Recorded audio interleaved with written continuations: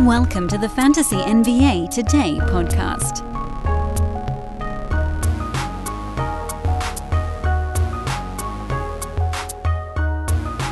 We got a new week going, don't we? I suppose that's something.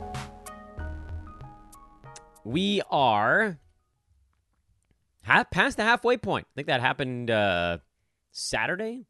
It's either Friday or Saturday. The NBA season is officially more than halfway done. The downhill here will also have an all-star break mixed in there. And it always feels kind of like, well, because the fantasy season, if you're in a head-to-head league, ends some number of weeks early, and then you've got the playoffs, you're actually well beyond the halfway point in head-to-head. Roto, this is where, in my opinion, this is like the moment in the season where head-to-head and Roto really take off in different directions. Because if you're in a Roto league, you can still make some very large changes, but you just don't see them as quickly. From a strategic standpoint, it's a really interesting phenomenon because, you know, Roto side, you can like try to shore up rebounds hypothetically, and you might not actually see the gains in them for weeks, and then perhaps it starts to roll up a little bit, where with head-to-head, if you're making a move right now, you're likely making the move with a playoff stretch in mind. You're shoring up something you're already really good in. You're going for 5 or 6 very, very strong categories, and nothing else matters. So you're going in the two different formats. You're going in totally different directions right now. Head-to-head, you're shoring up what you're already good at. Roto, you're probably, I mean, maybe if you're like, you know, second from the bottom in something, you might just give up on it. But if you've got 2 or 3 things that are mid-pack, you want to lean into those. Lean into something where you're like bottom third. The areas where you can gain 2, 3, 4 Roto points are often the exact opposite in the areas in head-to-head where you're looking to try to make that big pivot. But it doesn't mean you should stop acting. No matter what format you're in, head-to-head or Roto, you should be trying to improve your team. I had a trade this morning proposed to me in a Yahoo Public League. I say this with total honesty because I simply don't have the time to go out there and propose trades anymore. If somebody proposes one to me, I might do a counter because then at least I know who they're trying to move.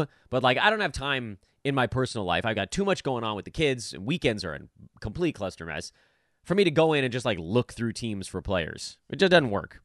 You know, the guys that I bring up to you on our buy low shows, I might go type in that player's name and see who has them in a league, and I might be able to make some kind of offer for that. But that's basically the amount of time I have, which again raises the question of why the hell I'm in as many leagues as I'm in if I don't have time to maintain a lot of them. Well, it's fun. You know, it's sort of a volume game for me at this point. I'm good enough in most of these leagues without having to give, every ounce of my energy to them that it ends up being sort of a positive financial ROI. But then someone proposed to me a trade this morning, which was effectively, I'm going to take the filler names out because they're sort of pointless and they're going to get dropped anyway. Joel Embiid coming to my team. Somebody proposed a trade to me where I get the number 2 player in all of fantasy sports. Joel Embiid and Zach LaVine for Freddie VanVleet, Darius Garland, who, like LaVine, is out right now, and Michael Porter Jr., which I was blown away.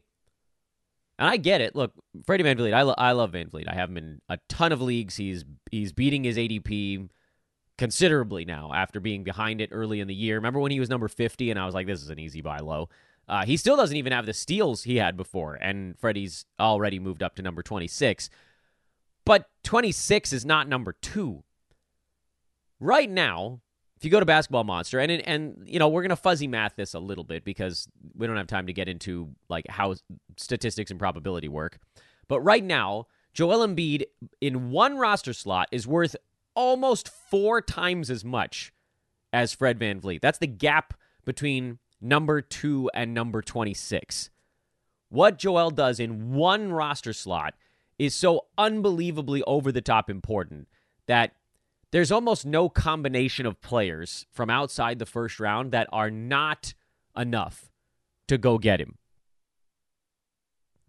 Because he's literally a negative in turnovers and a very small one in three-pointers. That's it.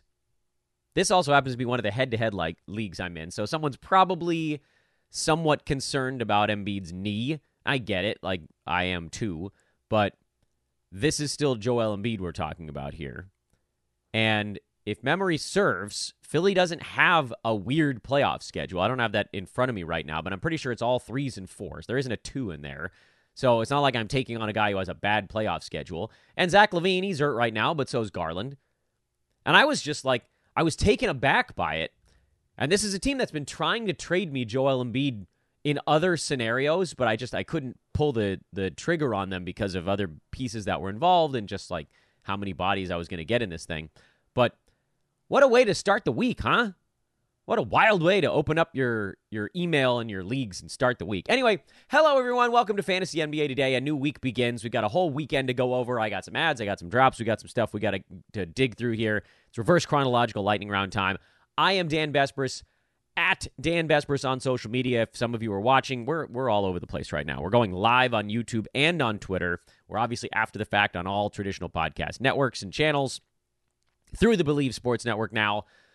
However you're taking in the show, please find me on social at Dan Besbris. And if you're watching on social, it's very easy to just go click the follow button right now because I'm floating by on your screen, and you should be able to, I think, see my handle right there on it. Check out sportsethos.com, and Ethos Fantasy BK is the Twitter feed there. And then in the show description and also in the live chat room, which I think only YouTubers can see, I am making sure that you guys can see the link to our trade deadline live coverage show.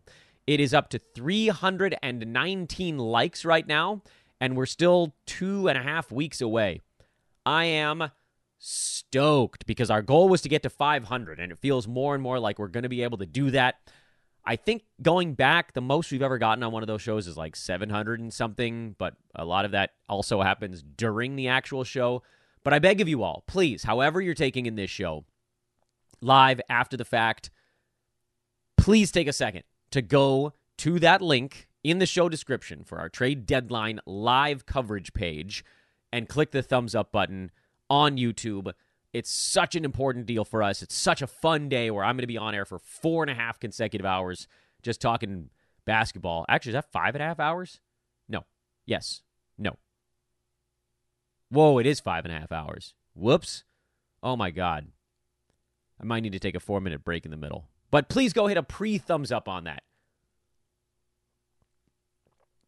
Because what happens then is when we hit the start button on that show, and it already has 500, however many likes we get to, it just hits the ground running in a way that a show with 0 likes and a handful of people watching really gets it. But because so many of you are going to be liking it and hopefully subscribing to the YouTube page, boom, we come out of the gates, all these likes, people just watching it, the show can take off.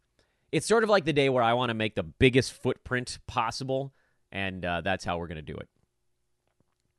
I don't know why I talked about trade in my league. Some of you guys say you like to see these things. So anyway, we did that. Here is the weekend in review. We'll start from the top. We'll work our way backwards so we get through every team that played either Friday, Saturday, or Sunday. This is the full reset. I think the Warriors are actually the only team that didn't. So I believe it's going to be 29 teams today. Brooklyn. I mean, this was crazy, man. They led this game by 18 points. And down the stretch, the Clippers at one point went on a 22-0 run, starting from about the 5-minute mark in the fourth quarter. It looked like Brooklyn was going to sweep the LA teams. That would have been really something. Anyway, the good news here is that Mikal Bridges has had a couple of good ball games in a row. Hopefully, this meltdown late doesn't disrupt what was a nice little 2 or 3 game stretch for him. That's pushed him back from around the edge of the top 100 to number 80 in 9Cat. Still a long way to go, but it's a start. Spencer Dinwiddie has bounced back a little bit. I remain extremely skeptical of his continued fantasy relevance. Nick Claxton's been fine. Cam Thomas went huge against the Lakers. He went okay, medium against the Clippers. If he goes on a little heater, that's the only place you actually utilize him. And then Cam Johnson, I kind of saved him for last on this discussion because I am beginning to get a little worried. I like that he got 29 minutes here. He outplayed the folks behind him, which in this one was like basically Royce O'Neal. But as this team's been getting healthy, you've seen less and less Cam Johnson. I did not think he was going to be the guy to get iced out a little bit. And yet, here we are. 11 shots is not going to be enough for him long term, and it's been worse than that on a number of occasions. Now, this particular ball game, his line was actually not awful. 9.6 assists, a couple of threes, and a steal. That would have been fine if he hits, 5 out of 11 shots instead of 3. Then you're talking about 12 or 14 points, something like that, and maybe an extra three-pointer. That would be the kind of line you're looking for. So overall, this type of production is okay and kind of like a low-level target for him. But we've seen the minutes lower than that, and that's been worrying because he just doesn't look hyper-engaged right now.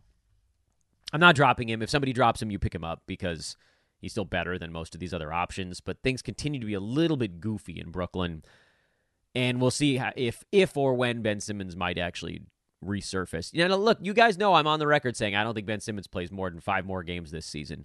So I'm not expecting it to change anything, but, you never know, and his return could actually help some of these other guys.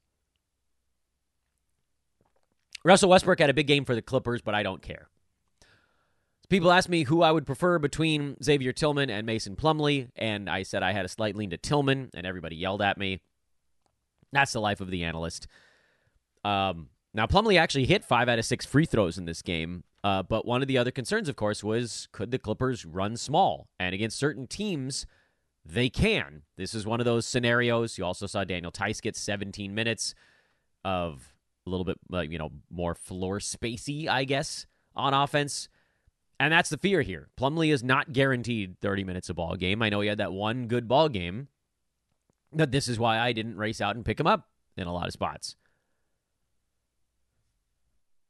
Some of the Magic has kind of, probably not the right term to use since the Heat played the Magic, but some of the Heat sorcery has evaporated. They're still 24-19, but they've lost 3 games in a row, and shots are just not dropping right now for the Heat. They shot 37.5% in this ballgame. Now, admittedly, Orlando's a good defensive team, but as the Heat, in kind of a weird twist, have gotten healthier, you've seen some of that, like everybody else was playing over their head, that shine has come off, and now they really need the stars to go big. And if the stars don't go big, which they didn't in this ball game, then they're going to lose. As far as the Heat go, listen, I don't know what Jaime Jaquez's job is going to be when he comes back. The fact that they're losing without him suggests he probably will get some decent minutes here. I don't know how there's enough left for him to do with Hero, Butler, and Bam all healthy and playing. He would probably start to probably replacing Nikola Jovic in this starting 5 right now. I think Caleb Martin can likely continue to hold his spot. That's not to say that you should drop Jaime Jaquez. If you can stash him in an injured slot, you might as well just to see what happens when he comes back. But if you can't, I think that probably gives you an opportunity to drop because I don't know that it's a guaranteed productive run when he comes back. Meanwhile, over on the other side, no Goga Bitadze in kind of a weird twist for the Magic. He sat this one out. Wendell Carter Jr. played 34 minutes. He's been rolling lately. We know the Magic are trying to move one of their centers because there's just a logjam there with Mo Wagner. Also, now he finally got to play in a ball game. Franz Wagner came back, and now you've got Magic on a back-to-back, so you'll likely have Markelle Fultz and or Jonathan Isaac sitting out a ball game. Who knows if Wendell Carter Jr., Franz Wagner, these guys who just came back, those guys could potentially sit one out. Let's basically ignore possible rest stuff when we break down the Magic and say, number one, Markelle Fultz should be rostered now. He was someone I think we called a stash about 10 days ago or so when he was sort of working back into shape. I continue to believe that Fultz does not get inside the top 90. I also think there's a very real chance he doesn't get inside the top 110. Could he sort of teeter on the edge of 120, 130 range, which is like barely startable in most formats? Yeah, he could get there with field goal percent and some points and assists and steals. I don't, like I feel like one of the usage guides needs to be out for him to have enough to do. Now, his line in this one was good because he had 2 steals and 2 blocks, and he shot 6 out of 8, which, his field goal percent is going to be decent because he doesn't shoot the 3 ball. But, he's the point guard, but he's not like the primary initiator on every set. They've got Franz, they got Paolo to do that sort of stuff. But I do think he needs to be on rosters.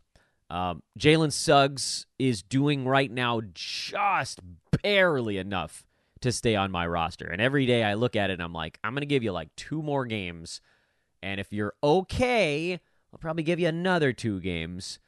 But we haven't had the sort of explosion. I need a 4-steal game or something like that out of Suggs. So, yes to Fultz being on your roster. Yes to Suggs being on your roster. No to Cole Anthony. You guys know my stance on him is only play him when he's lava hot, which he's very much not right now. And then Wendell Carter Jr. is an interesting one because he's actually been playing pretty well the last 2 or 3 ball games. But we also know that he doesn't get defensive stats. He's almost exclusively points and rebounds. And if those things dry up for even a game or 2, his value nosedives. So I'm not into the Wendell Carter Jr. thing. I think in a very good scenario, if he's playing, 32, 33 minutes a night as the starter, he could get you like, 0.6 steals and 0.6 blocks and good field goal percent. And then maybe in that scenario, you could get 14, 15 points and 8 rebounds out of him. And that would put him like in that 110 range, 100 to 120. And that's startable. I don't know that he gets there consistently. You could almost think about Wendell Carter Jr. as a little bit of a trade deadline, not stash necessarily, but consideration guy. Because if he gets moved, or if Goga or Wagner gets moved, it gives him a better path towards 30 minutes, which he very much needs to get near fantasy value. Frankly, I think he needs more than that, but 30 at least would put him close. Because right now he's kind of like in that 180 to 200 range in 25 minutes a game, so that's not good enough. Denver beat Washington in a very weird game. Wizards scored 104 points, and they split it up in just the worst way possible if you were hoping to get fantasy value out of your guys. Tyus Jones, at least, was good again. Daniel Gafford is back, so Marvin Bagley, who did have 14 and 7 off the bench, but 18 minutes is not going to be enough for him to get it done. So you can part ways with Bagley, unless you think Gafford gets traded, which is very much a possibility. So Marvin Bagley, who, I'm not particularly excited about, but if you want to put him on this stash watch for the trade deadline, okay, we now know that he's very much the sort of first in line for the center minutes, and there's not much in the way of competition there when Gafford is out. And a lot of teams could use a guy like Daniel Gafford. I talked over the weekend about the Mavs maybe trying to trade for a Clint Capella. Gafford would be another option. That's a team that badly needs a center who's not a rookie. Tyus Jones is another name that could be on the move, and I talked over the weekend on our trade deadline show about Bilal Coulibaly being a possible stash as well. Good defensive stats. Again, here's 31 minutes for him, and he got fantasy value in them. But we just need these other guys that shoot the ball to not be there. We need Kuzma to be gone. We need Poole to be gone. We need Jones to be gone. We need something to get out of the way. So put Coulibaly and Marvin Bagley on your trade deadline stash watch list, and maybe I'll do another show at some point with more stash names in addition to the ones we talked about, but Coulibaly was on that show, or his name was. The person, I did not have Bilal on the program. Boston rested a couple of folks. No Drew Holiday, no Al Horford, so Al, who would normally be the first man into the starting lineup when a starter sits, was not. It was Sam Hauser instead, and you cannot even beg me enough to care about the fact that Luke Cornett had 23 decent minutes off the bench or Sam Hauser played 31 decent minutes as a starter, because in all likelihood, you'll get Horford and Drew back, and then Porzingis will probably rest some game coming up here, who, by the way, KP, what a freaking huge ball game he put together. Porzingis is number 21, by the way, this year in 9-cat. It's damn impressive. Anyway, that means that Al Horford's probably going to have a decent game because he'll be back and he'll start for Porzingis. Houston rested Freddie VanVleet. Jabari Smith Jr. also had the day off, so Dylan Brooks took it upon himself to take 23 shots. Would you believe, in the expression of the late, great Vin Scully, would you believe Dylan Brooks, 25 points on 23 shots? Yeah. That's not the story, though. I mean, it is something to think about. Like, if they rest a couple of starters, Dylan Brooks would be kind of a one-day stream, and then you just pray, you flip a penny into a fountain, pray that he shoots better than 35%, which he did not. Şengün triple-double with a couple guys out. I mean, he's been playing well anyway since his coach called him out. But I think the names you guys were hoping that I'll talk about, and I will now, are Amen Thompson, who double-doubled in a spot start here, and Cam Whitmore, who did not double-double, had a quiet game in a spot start as well. Those two guys go back to the bench when Jabari Smith Jr. and Freddie VanVleet are playing. But something to think about, again, and I don't think this is going to come up regularly because the Rockets are not in the playoffs right now. They're a game back of the Jazz and Lakers for that last play-in spot. So they don't really have a lot of opportunities to sit guys, but they won an overtime game. I think, was it the night before? I think it was the night before, at home against the Jazz. And so that was kind of like, look, we got one out of these two against the Jazz and the Celtics. Let's the hell with it. And they're off until Wednesday now. It's a very light week. I think it's a 2-game week for Houston. So they figured, all right, we'll give Freddie the day off, and he doesn't have to play between Saturday and Wednesday. I don't think that they do this. It's possible they don't do this ever again this year. This might have been the only time that they gave those guys just a scheduled day. So do we need to worry about it? Probably not. By the way, folks are asking in the chat room, trade deadline is February the 8th. It's 2.5 weeks. 2.5 weeks coming up quick. And again, a mid-show reminder that if you didn't do it before, here's the link on screen, or again, if those are listening without a video element here, it's in the show description. That's the link to our trade deadline live coverage page. So please navigate over there. Throw a thumbs up on it before the fact. We are, as of this moment, at 319, and not any of you, not one of you watching live, has hit the thumbs up button after I asked you at the beginning of the show, but perhaps someone will do it now? Question mark? Go there, please. Hit a thumbs up. We want to get to 500 before we get there. And I think we can do it.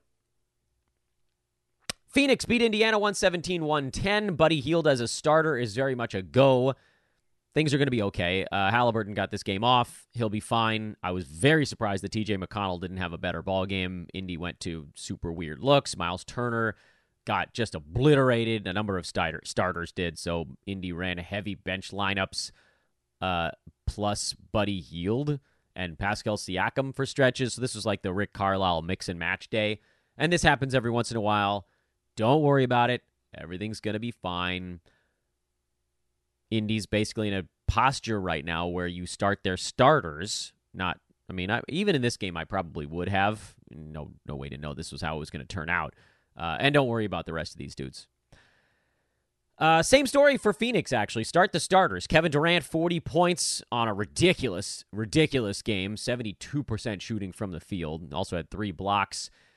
And those guys have been on fire lately. KD's back up to number 9 on a per-game basis. Devin Booker's back up to number 20 after his 50-burger over the weekend.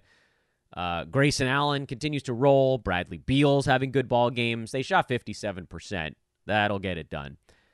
And then the Lakers blew out the Blazers because, well, the Blazers are really, really bad. Like real, real bad. Malcolm Brogdon's been real good, though. He's got some trade value through the roof. He's a opposite trade deadline situation. He's a trade deadline sell high because someone's going to trade for Brogdon that's going to use him as their 6th or 7th man that badly needs some secondary scoring sock. I mentioned the Rockets on a show last week that really needs someone else that can score.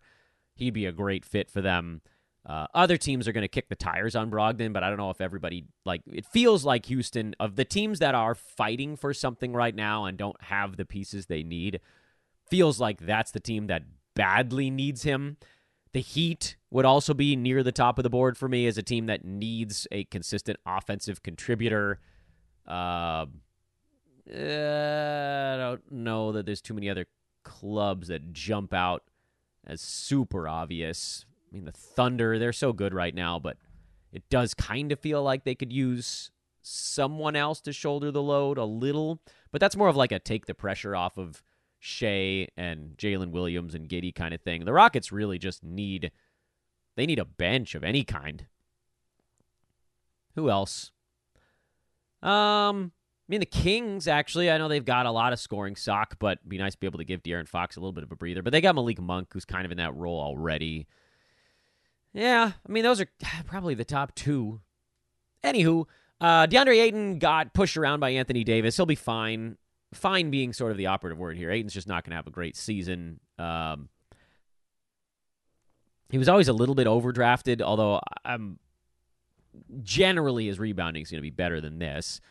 And I don't think he's going to always lose time to Duop Reith. This game was out of reach, and that's going to be a problem for this team because there's going to be a lot of blowouts because they're awful. But if you're wondering, does anybody get a big bump if Malcolm Brogdon gets traded? No. The answer is not really, because Brogdon basically has been the sixth man for this team, who slots in as a starter when one of Jeremy Grant, Anthony Simons, Shaedon Sharpe is out.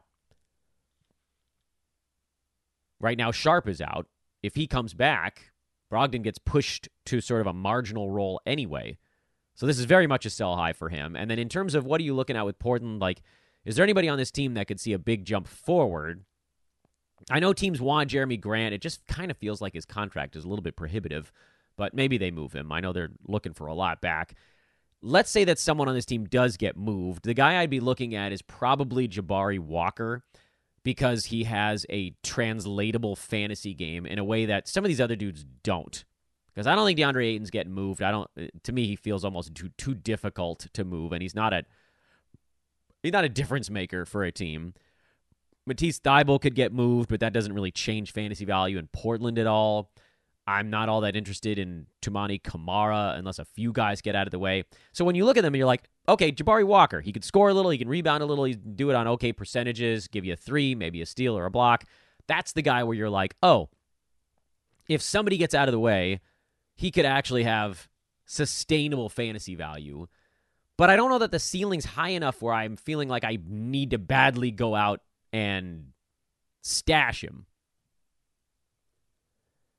For the Lakers, really nice defensive stats out of Christian Wood in this game. By the way, I know it was a blowout. He didn't get the last 4 or 5 minutes, as he normally would. This was such a wide blowout that Colin Castleton and Jalen Hood-Schifino and Maxwell Lewis, those guys got to play down the stretch. So, Christian Wood's been fine as sort of like a schedule-level play. And Cam Reddish was back here, and he had some steals. And Jared Vanderbilt had some steals. But the Lakers right now, at least, and maybe they'll probably be active here at the trade deadline. Please go get Alex Caruso, Lakers. Please, Lord, don't blow everything up for DeJounte Murray. Please go get Alex Caruso. Then you never have to think about who that fifth starter is ever again. Taurean Prince was out. Rui Hachimura got the start in his stead. And that doesn't matter. But if you throw Alex Caruso in that spot, this team's ceiling leaps. Because right now, they have basically 4 guys in the starting lineup who can't keep their defender or can't keep the offensive player in front of them. Reeves, D'Lo, LeBron, and I'll give a 70% to Taurean Prince, who's slightly better than the other guys, but not by enough. And then Cam Reddish was the guy that they were like, oh, maybe you can keep a dude in front of you. But he was so awful offensively and literally just dropping passes in transition that didn't work. Having even one guy in that group that can keep a player nearby and create stuff defensively, please go do it, Lakers. It's all I want for Christmas this year. Let's go back to Saturday, and while we do, I can tell you guys about our buddies over at Manscaped.com, where with coupon code ETHOS20, you can get 20% off and free shipping on your order. I showed you my face last week before I shaved. It was not good. Not good. Very hairy. But look at me now. Actually, it's starting to get hairy again. It's almost time for me to bust out the Manscaped a second time in a row here. Ethos20, Ethos20 is the promo code. And get, again, 20% off and free shipping on the lawnmower, the handyman, the shears, whatever you got to do there. By the way, the shears are the nail kit. I know it's a strange name for it. People are like thinking, what am I shearing? Is there a sheep in the house? Maybe. But actually, that's the one thing that you're not using on the hair on yourself. Ethos20, 20% off free shipping over at manscaped.com. And again, mid-show reminder, please do find me on social at Dan Vespers. And if you're watching on social right now, it should be very easy for you to just go click follow. Let's zoom in a tiny bit here. Let's talk a little bit about Saturday. Milwaukee beat Detroit. Dame giant ball game that rocketed him back up the board. He's now up to number 14 in 9-cat. Y'all may remember when we had him as a buy low when he was down at about number 24.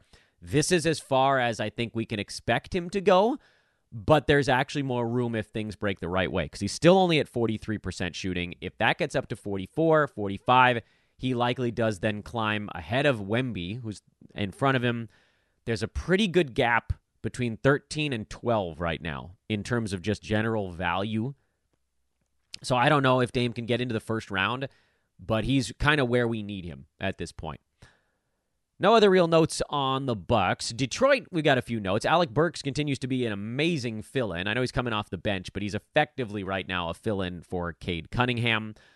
Jaden Ivey, who's been this continuing battle of is he good enough in 9-cat versus points league. And for the last week, he's been good enough in 9-cat. He's been much better if you're punting free throws because that's been his big downfall lately. But like if you look at 2 weeks, 3 weeks, he's outside the top 125 in those ranges. So again, like he is the poster child for a punt build or a points league guy. But I think you're basically playing him with Cade out, even though I think Cade's expected back later this week. So just keep that kind of in the back of your mind. No Isaiah Stewart for this game, which I don't care about. I don't want Isaiah Stewart on any of my fantasy teams. But it did open up some minutes for Oscar Thompson, who had 22 and 9. He's one of my guys that I'd be targeting for a late season mega run. When that starts remains a bit nebulous. I don't know if it'll be trade deadline or sometime in March. But at some point in there, these very, very bad Pistons will have their very, very bad season finally winding down, and there will really be no reason not to have Thompson playing some decent minutes. So if you can pick him up off the wire, you're not too far, I think, out from a stash possibility here. If you want to trade for him for somebody cheap, this would be the wrong day to do it after a good ball game. But assume that his games get quiet again before they get big and see what maybe a move you could make there. So that's another trade deadline note. San Antonio, Jeremy Sohan is on a vicious shooting tear right now. But, 50% from the field is vicious for him. And 92% at the free throw line. He's been cooking. He's also at 3.3 combined defensive stats. This is like the definition of a serious heater. Yeah, look, one thing that I've learned over the years is that it's actually okay to just play a guy with a lot of value. That's fine. Who's hot. I should say play a guy who's hot. A couple of years ago, I might come on this show and just say, no, I'm just going to ignore it altogether. But that's too long-sighted. You need to be a little bit short-sighted sometimes in fantasy because if you can get a guy who's super hot for a game, 2 games, 3 games, whatever, that can be useful. But that's basically what we need to be remembering is happening here. Having Trey Jones as the point guard has been very helpful for all of these guys, but this was a game against a very, very bad Wizards defense, so everybody put up numbers, including Sohan, who's been hot. He's going to cool off. That's just the way the universe works. He's not going to be 50-92 the rest of the year. He's not going to get 3.5 defensive stats the rest of the year, but if you want to play him while he's hot, or sell him for a top 100 guy if someone will buy, then hell yeah. Or maybe you throw him into a deal as sort of like a throw-in, and people are like, oh, cool, he's hot right now. Maybe this is something. That's the best way, I think, to utilize him with, again, the understanding of what is likely to come. No other real notes on this ball game.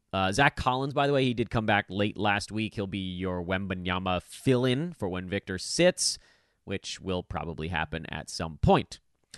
We already talked Wizards, so we can skim past them to Philly-Charlotte. This was a game where it looked like everybody took a Valium, Prince Valium, before the ball game. The only thing I think we learned from the Philly side is that Kelly Oubre Jr. is not going to get enough usage to put up numbers even as a starter, as long as Embiid and Tyrese Maxey are in there. Those guys are in there. Oubre's a no. Frankly, even if like a Tobias Harris, one of those three guys, if one of those three guys sits, there's probably enough usage for Oubre to get 10, 11, 12 shots instead of 7 or 8. But while all three of those dudes are healthy, no. No LaMelo Ball, so Charlotte promptly put up 89 points in this one. P.J. Washington fouled out in 26 minutes. That's the Joel Embiid effect. But as long as Nick Richards and Mark Williams are out, I think you can start PJ. Cody Martin had 5 defensive stats, but generally isn't doing enough just from like handling or touching the basketball to be a roto start. So here in this iteration, I think you can go Rozier, Miller right now with LaMelo out, Bridges, and PJ. When LaMelo comes back, I probably don't play Brandon Miller. I probably play the other guys. And then if anybody else ever shows up for Charlotte, we can reassess at that point. But it sounds like Mark Williams isn't getting any closer. I think we probably see Nick Richards in the next couple of ball games, so that would ace out P.J. Washington. So just, stay locked in on the news, basically, to find out who's in and who's out for Charlotte, and we'll make our calls from there. Cleveland has been annihilating people. They've won 7 games in a row. They had a pretty easy schedule. So not to take anything away from them, but they got the Bucks without Giannis. They've got this Hawks team that's mostly in a free fall. They beat the Bulls, Nets, Spurs, Wizards a couple of times prior to that. So it's not like the most overwhelming 7-game win streak of all time. But Jared Allen has been a first-rounder for the last 5 weeks. Max Strus left this game with a hip injury. He came back and actually put up kind of decent numbers finally. Shot 50%, heaven forbid, but he only got 20 minutes. That is not because they're phasing him out. It's because he was hurt for part of the game, and then it was a blowout late, so they didn't need to overuse him. But right now, you're playing Donovan Mitchell, you're playing Jared Allen. I've benched Strus in my roto leagues. Head-to-head, you just throw him out there and hope that the slump ends at some point soon. George Niang's been on a little bit of a heater. I don't think I'm going to do anything with that. Same story with Dean Wade, who got hot. Sam Merrill was hot.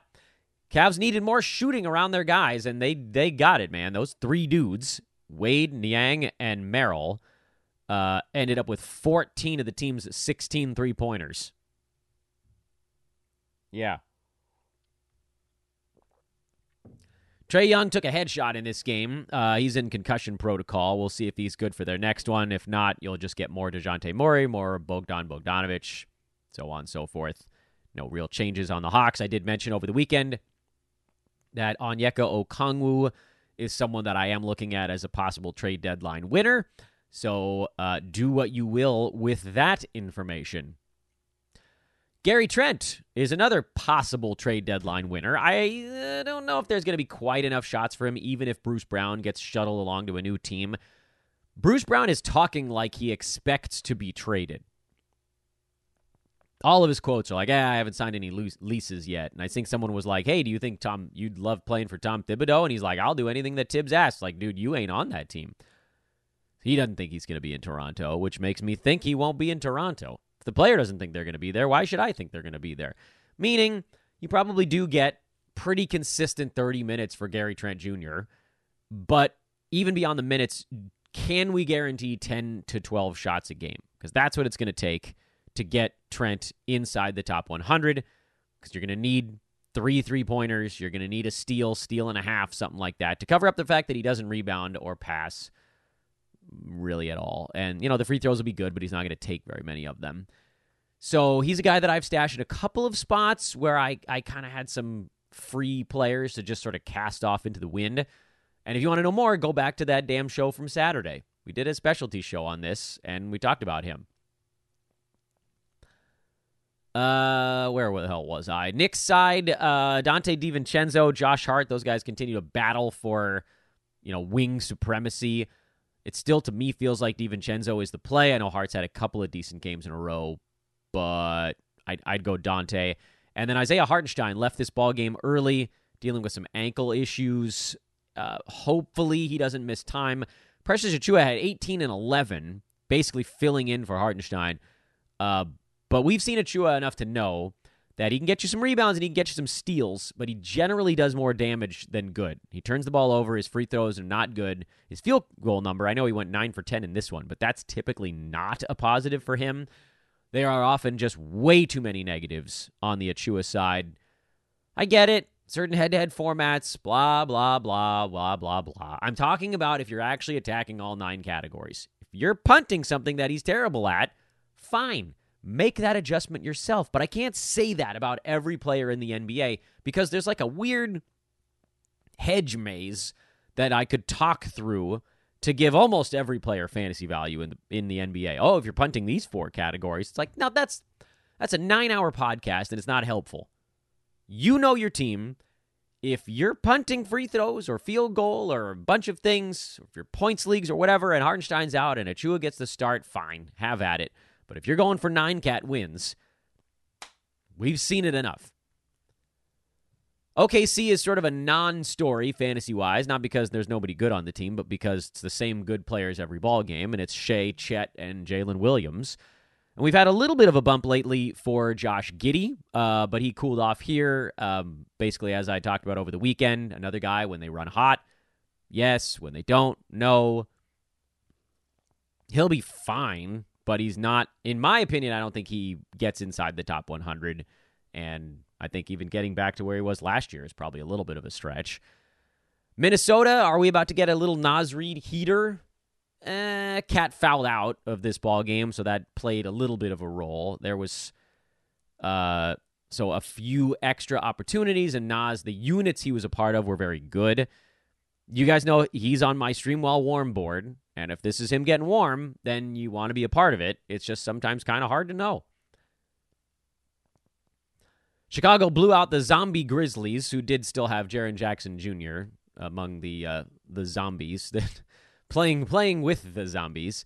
And JJJ, the story here is basically, can we get a week or two of good games out of him and then maybe convince somebody to give him up for like a 50 range dude?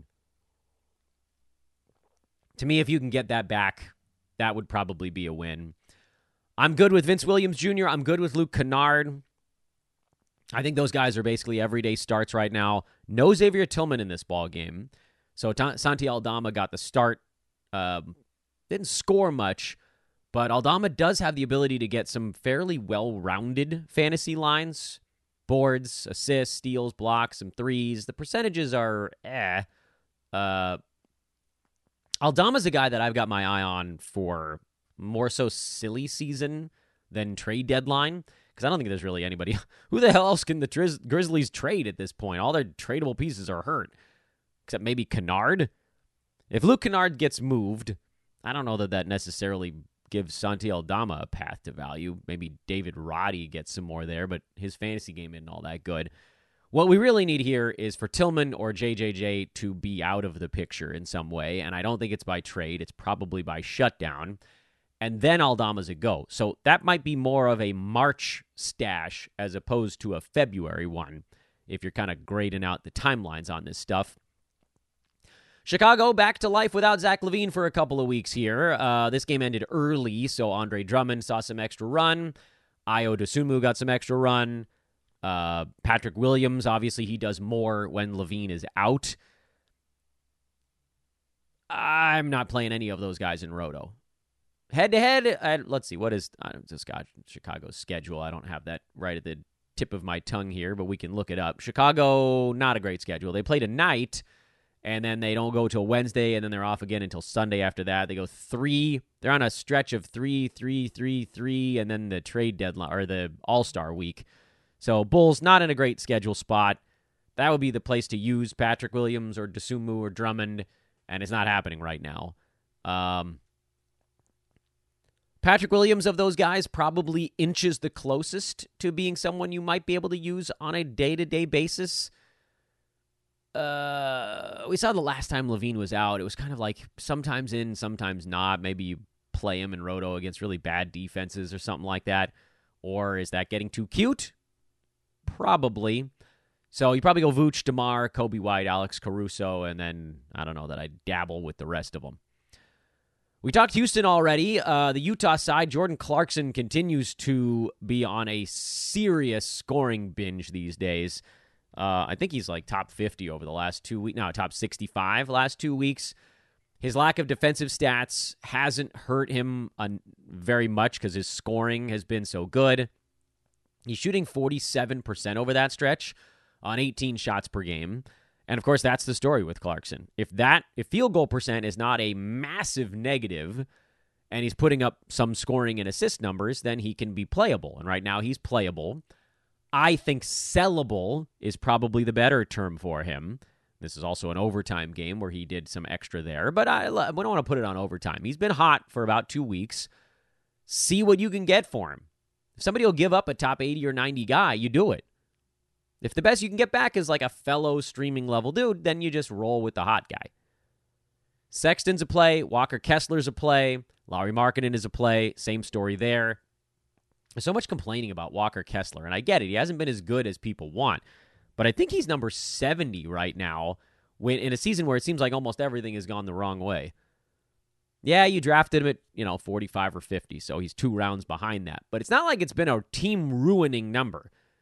You probably thought you were getting about 3 or 4 extra rebounds out of him than what you're getting right now. And the rest of it is not that far off from what your projections probably had. I'm just saying. Meanwhile, Chris Dunn got 27 minutes in this ball game. And again, overtime helped. And I just, I want to play Chris Dunn so bad, and I just can't bring myself to do it. Because every time it looks like he might be able to hold value, he has like a 14-minute game, and the whole thing comes apart. Do I want to say we should get out in front of Chris Dunn? I don't know how we possibly can, because half the time he splits time with Keontae George, and sometimes they just go point guardless for a little stretch, or Sexton or Clarkson is playing point. There's just too many guys getting minutes on a game-to-game basis. Man, I really want it, though. Chris Dunn's fantasy game is just so nice. I enjoy it so much.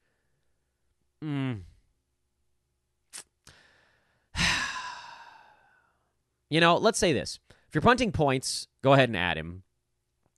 I don't think anybody's about to get out of his way. Like, if you're thinking trade deadline, I don't know that things change much. In fact, it's more likely that they move Dunn, which right now I don't know that they... Like, Utah's playing well these days, so I don't know that they want to go selling pieces anymore. They have a lot of assets already.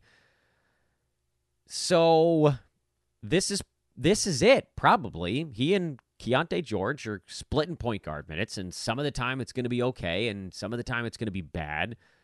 Can you catch it on the right days? I'm guessing probably not, so I'm leaning towards no on Chris Dunn. But damn it, every fiber of my punt points body wants to say yes, and I just can't do it. A quick glance at Friday reveals that the Pelicans didn't play Saturday or Sunday, and I think that was it. I think we covered the other 28? No, that's not right. Screwing something up. One day I'll actually remember to go and see who did and did not play on Saturday and Sunday before I actually launch headlong into this thing. But a quick glance at the Pelicans. JV got more minutes in this one. They needed the offense more than they needed Larry Nance's defense. And this is why I could not bring myself to play Larry Nance in roto formats, because you just knew an 18-minute game of almost no stats was coming. And right now, the problem with the Pelicans is that they're healthy. It's good for them, generally. Lost this ball game, but generally good for them. But bad for fantasy value, because Herb Jones can't sustain value and Trey Murphy's healthy. Trey Murphy has more trouble sustaining value when the sort of big names on this team are healthy. Trey is a hold, by the way. JV has trended down from top 50 to more like 80 to 100 range since Nance came back. Nance is not quite good enough as long as Valanciunas is around. And so you got all these guys that are all vying to get right near the cut line, and JV's above it, and Trey is probably just barely above it, and Nance is like just barely below it, and Herb is a little bit farther below it than that. Maybe the Pels thin the herd a little bit at the trade deadline. That'd be swell. We've heard Herb Jones is potentially movable, which seems kind of silly, but a possibility. And if he ends up in a place where he gets a little more usage, he could be a winner. And if he moves, that helps Trey Murphy. I don't think they move Nance or JV, but anything is possible, I suppose. Not to say that you need to be like stashing Herb Jones for the trade deadline. Consider it, but I don't think that I would do it. Trey Murphy, if you're getting annoyed with him, just call him a trade deadline stash in your mind in case somebody gets moved. And then Nance, no. And JV, yes, you obviously hang on to him because he's very much been good enough. And that is our very large weekend review. Quick look at the chat room here to see if anybody brought up some names that I didn't cover. Mostly names that I've talked about already here as I skip through it. Oh, here's one. Hey, Dan, does it hurt DeJounte Murray if he's traded to the Lakers? Yeah, I think a little bit. His stat line will probably look different. He's never going to be the DeJounte from San Antonio, where it was Murray against the universe. That was an amazing year where he jumped all the way up to the first round, putting up 21 points and 9 assists and 2 steals a ball game and 8 rebounds. That's not happening. The only way that happens is if Trae Young is not around in Atlanta and he goes back to basically being the only guy there. What he's done in Atlanta, which is still about 20 points, 5 boards, 5 assists, 1.5 steals, I could see him getting maybe like 16 shots, 15, 16 shots in LA, but probably not 17 or 18. He's not going to get 9 assists. You could definitely see the 5 to 6, like the D'Angelo Russell range continuing for him.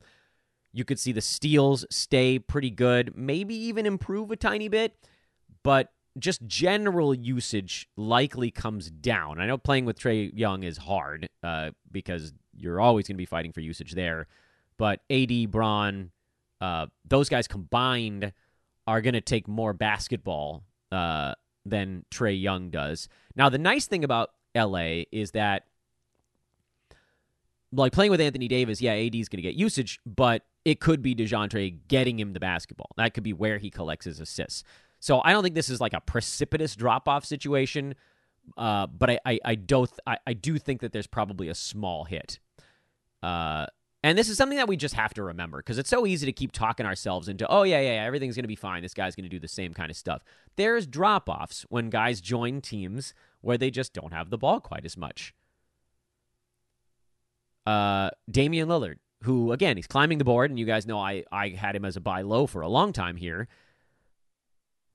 There's just no way that he's going to be that like top 6 guy that he was when he was the only man standing in Portland because he's taking 17, 18 shots a game in Milwaukee, and he took 22 as a Blazer for stretches. It's just the way it is. Like James Harden, he's been awesome for the Clippers, and that team just piles up fantasy stats. But like best case Harden is like what he was with Philly. He's not going to be lead dog top 3 James Harden anymore. We just need to not overthink these things.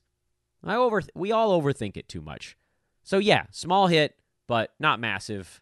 And frankly, if I'm the Lakers, that's not the guy I'm targeting. But we'll see. I know they feel like they need to shake things up a little bit. Let's see what else we got here. Rich says Gogo was a DNP. I didn't say he sit out. I said he was out.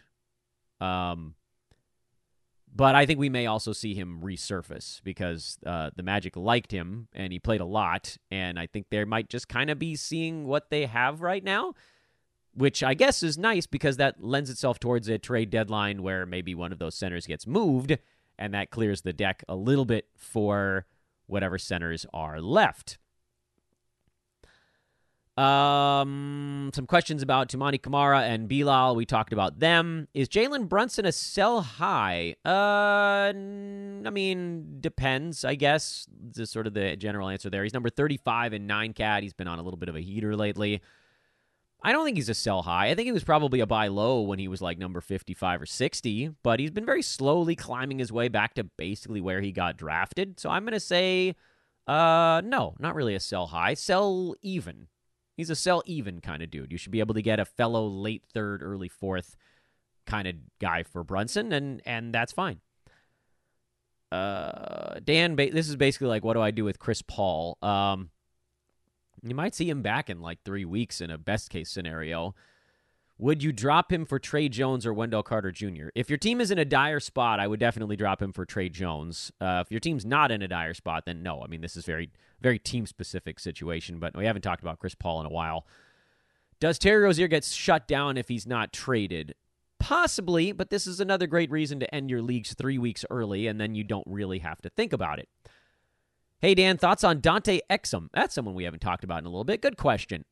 I don't think that anybody for the Mavs outside of the two superstar guards and Derek Lively has sustainable fantasy value. Exum could be the closest because he was hitting threes at a super high clip, and that's just like an easy way to have fantasy value because hitting threes without ruining a field goal percent is a combo that helps you sort of stay afloat.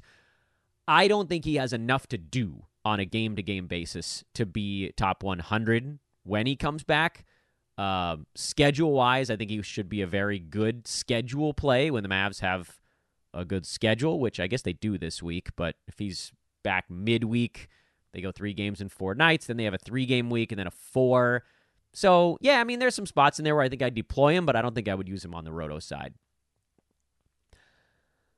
Kirk Roy says, thank God I didn't cut D'Lo. Yep.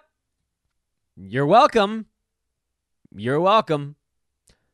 Is Amen Thompson worth a stash? I don't think so. I think Houston, this was like a by necessity thing.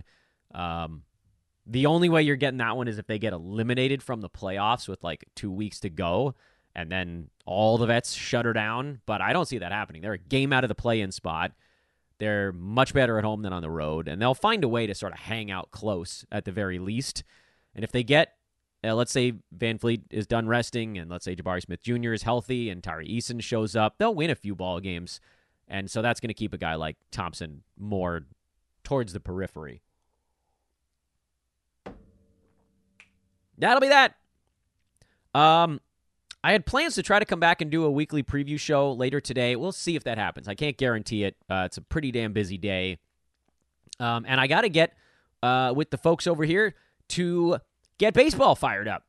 Yes, I'm not doing anything for it, but I am involved in the planning and marketing, and so that's a pretty big project that it's time to start thinking about as well.